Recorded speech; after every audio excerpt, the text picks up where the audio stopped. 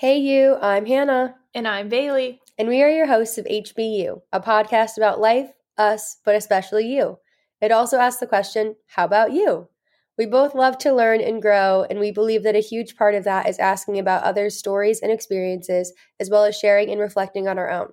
Welcome back to our series, How About Us, which are mini episodes capturing positive stories from all around the world. We saw this article on the Washington Post and, as always, had to share.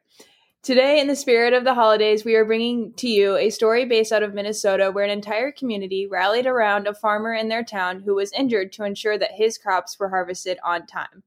Without further ado, we're jumping into it. How about you? Will you be joining us?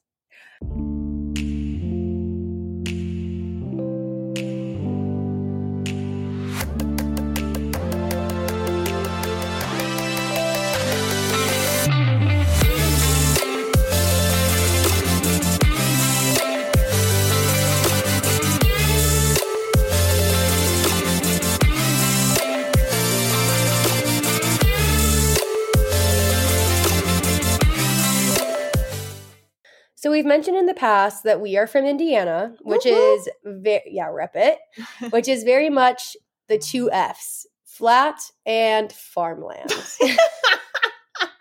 Honestly though. And lots of corn. So when we saw this article, it really hit close to home, not only because of the commitment that this community has for one another, but also for the food that is set to feed hundreds, if not thousands of families. Okay, so to break it down for you, this all starts when our friend Scott, who we are tagging in our show notes, was unfortunately hurt in a car accident after he swerved to avoid hitting a puppy that was in the road. Oh, I know, he's a true American hero. Honestly. So in this collision, he suffered... Collision? Yeah, he suffered serious injuries when he pulled himself off of the road so that he didn't hit the puppy. And in those injuries, it included a collapsed lung, a concussion, a broken collarbone, as well as a shoulder blade, 7 broken ribs, and 2 cracked vertebrae. Oh my. And you can only imagine how much pain that is, how much recovery that is. And that's that's the route that he took instead of harming this puppy. So that just lays the tone for who Scott is. Got it. Okay. Yep. Great man. Yep. Got it. Yep.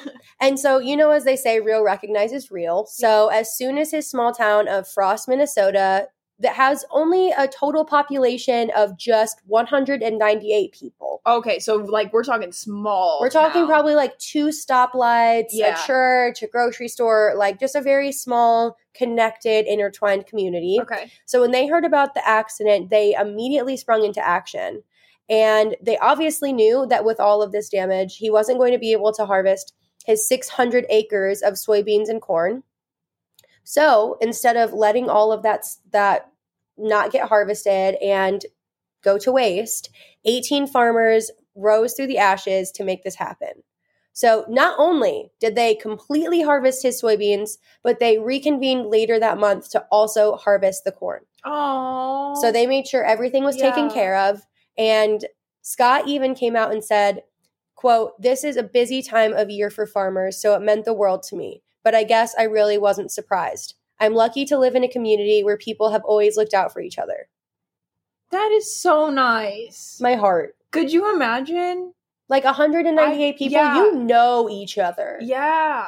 I've never lived in a town that small, ever. Not even remotely close. Well, no, I take that back. I think I have. But, I was really little, and I don't think I could still comprehend. In Wisconsin? Yeah. I don't think I could still comprehend, what that would take. Yeah. To, Scott down the street got into a car accident. We're all getting up today to go harvest his crops. You know, I want to be a part of that.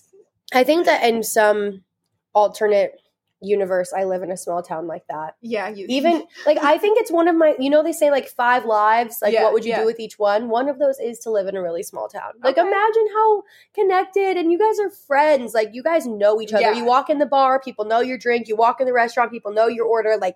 There's only 198 people. Right. That's one class at IUPUI. Yeah. Well, we graduated with 900 people. Yeah, I would say almost 1,000 people. Yeah, just in our graduating class. Yeah. Yeah. So cut that into a fifth So the people you actually knew in your graduating class. Yeah, so true. And that's the whole town. Yeah, the people you had heard of. Yeah. Yeah. You recognize their names. Yeah. Yeah. Okay. So one of the farmers who sprang into action with the other 17 confirmed to the Washington Post that the rest of the community that didn't help out, everybody else took turns mowing Scott's lawn and feeding his dogs for weeks while he was in the hospital. And they also came together and cooked food for the farmers who were harvesting the crops. Oh my gosh. So this became like, oh, wait a second. So Scott normally does all of this on his own, and it's taking an entire village in order just to match what he does. Wow. Okay. Give some respect for the farmers out there. I mean, actually. That is awesome. Yeah. So this actually wasn't the first time that this independent farmer was met with kindness and assistance in a time of need. He told the Washington Post that 11 years prior, his father had passed away from cancer right as the harvest season was approaching. At that time, they rallied together to ensure that their corn was harvested. So wow. So this isn't even a one-time thing. No. Like this is normal. Whenever you need this is what this is just what they do for one another. And that is so cool. Yeah. So there are actually some additional stories from around Frost that came out of researching this one. And I also wanted to tell you about this really quick. So Frost City Clerk Cindy Klingbeil said that the community support for Scott reminded her of the outpouring she received 16 years ago when her husband, Brad, was killed in a farming accident. They came together to harvest 450 acres of their crops in one single day. Oh my gosh. Yeah, that's a lot. And she's quoted to say, "It's something people have done here for as long as I can remember." She added, "Last year, we had a farmer who was laid up after an accident, and everyone pitched in then too. We only have 200 people, but everyone does their part." Wow. I know, I'm getting like tears in my eyes. Like, it's actually such a beautiful story. I kind of need to go take a trip up to Frost, Minnesota. I'm not expecting much, but I'm expecting a lot from the people. I need to stop by and talk to everyone and thank them. Yeah. Another person in the community, Aaron Besk, the coordinator of the town's annual Frost Fest. We should actually hit a Frost Fest. That's what we can go to. Said it's the kind of place where, quote, "You go out for a short walk and it takes 5 hours because everyone has to stop and talk to each other." Okay, so it's at least a day trip. Yeah, maybe a weekend. Scott has already received offers to help plant his crops in the spring if he is still healing. And from this, he ended his interview with these words: "Frost really is the heartland of America," he said. "One day, I hope I'm able to pay the favor back." And we know that he will. Oh, yes, he will. Oh. I know. The heartland of America. I know. I love it. Oh. So this is just another amazing story of how a group of people can come together and really support one another no matter what happens. Life has its ups and downs. And I didn't mention this in the episode, but I did just want to conclude that Scott, when he got in this accident, was on his way to pick up gravel to help a neighbor in need. Oh my gosh. When he got into the accident. So if this is not a reflection of this town, I'm not sure what is. Yes, constantly helping each other. Everybody does their part.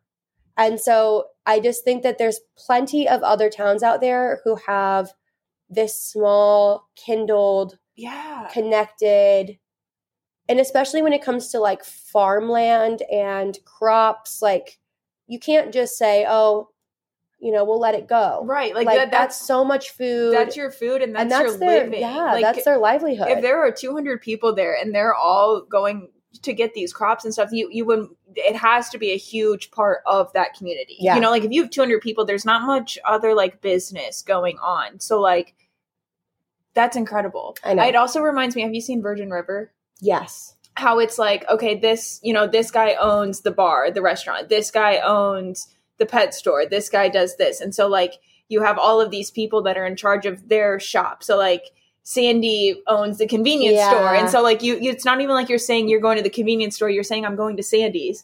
And like that reminds me of this. And I think that is so cool that they were all able, because they have those connections already, it just seems so natural to jump in, obviously, because it's not the first time they've done it. So I know. I feel like there's just like everyone in that town has somehow been positively impacted by this. And also, like, just knowing that if anything does happen to you, you're going to have people there to rally around you. Like, even if not every person in the community has needed help, they know that if they do, they'll be met with kindness and with support. And I don't know, the world needs more of that. Yeah. There's always someone that has your back there, and that's really cool. Exactly. Yeah. And although, like, a lot of us live in big cities or much larger cities than 198 people, this is why you have friends. This is why you have other support systems, because there's nothing like knowing that if something happened to you, people would come together and make sure that you were okay and everything that you needed would be there. Right. It's like building your own little community. That's what we're doing here, isn't it? Yeah, that's what it is. And here we are. And here we are building our own little community. So, if you have any stories out there in the world that remind you of this story about your town or towns that you know, please send them in. We would love to know more about the good kindnesses going on in these little tight-knit communities around the world. Or also just like any story in general. Like if you see a cool story that like you want us to share or want us to dig into, like don't be shy. Yeah. Let us know so we can know about it, because we love good news stories. We do. But yeah, also so we can share with others and really get the positivity out there more instead of, what media typically likes to put out there. So let's change it. Let's change it. Send us those stories. All right. So that was so fun. I'm so glad I got to tell you about this story about Frost, Minnesota. And we can't wait to tag all of that stuff in the show notes so that you guys can see more about this community. It's been a really awesome time reading about the good things that are going on over there. So if you live in Frost, we see you. We love you. We appreciate you. And thank you. All right. So next week we will be back. We are going to be getting physical. No, we'll be talking about physical health and all things that kind of encompass that and what we kind of do to take care of ourselves. Talk to you then.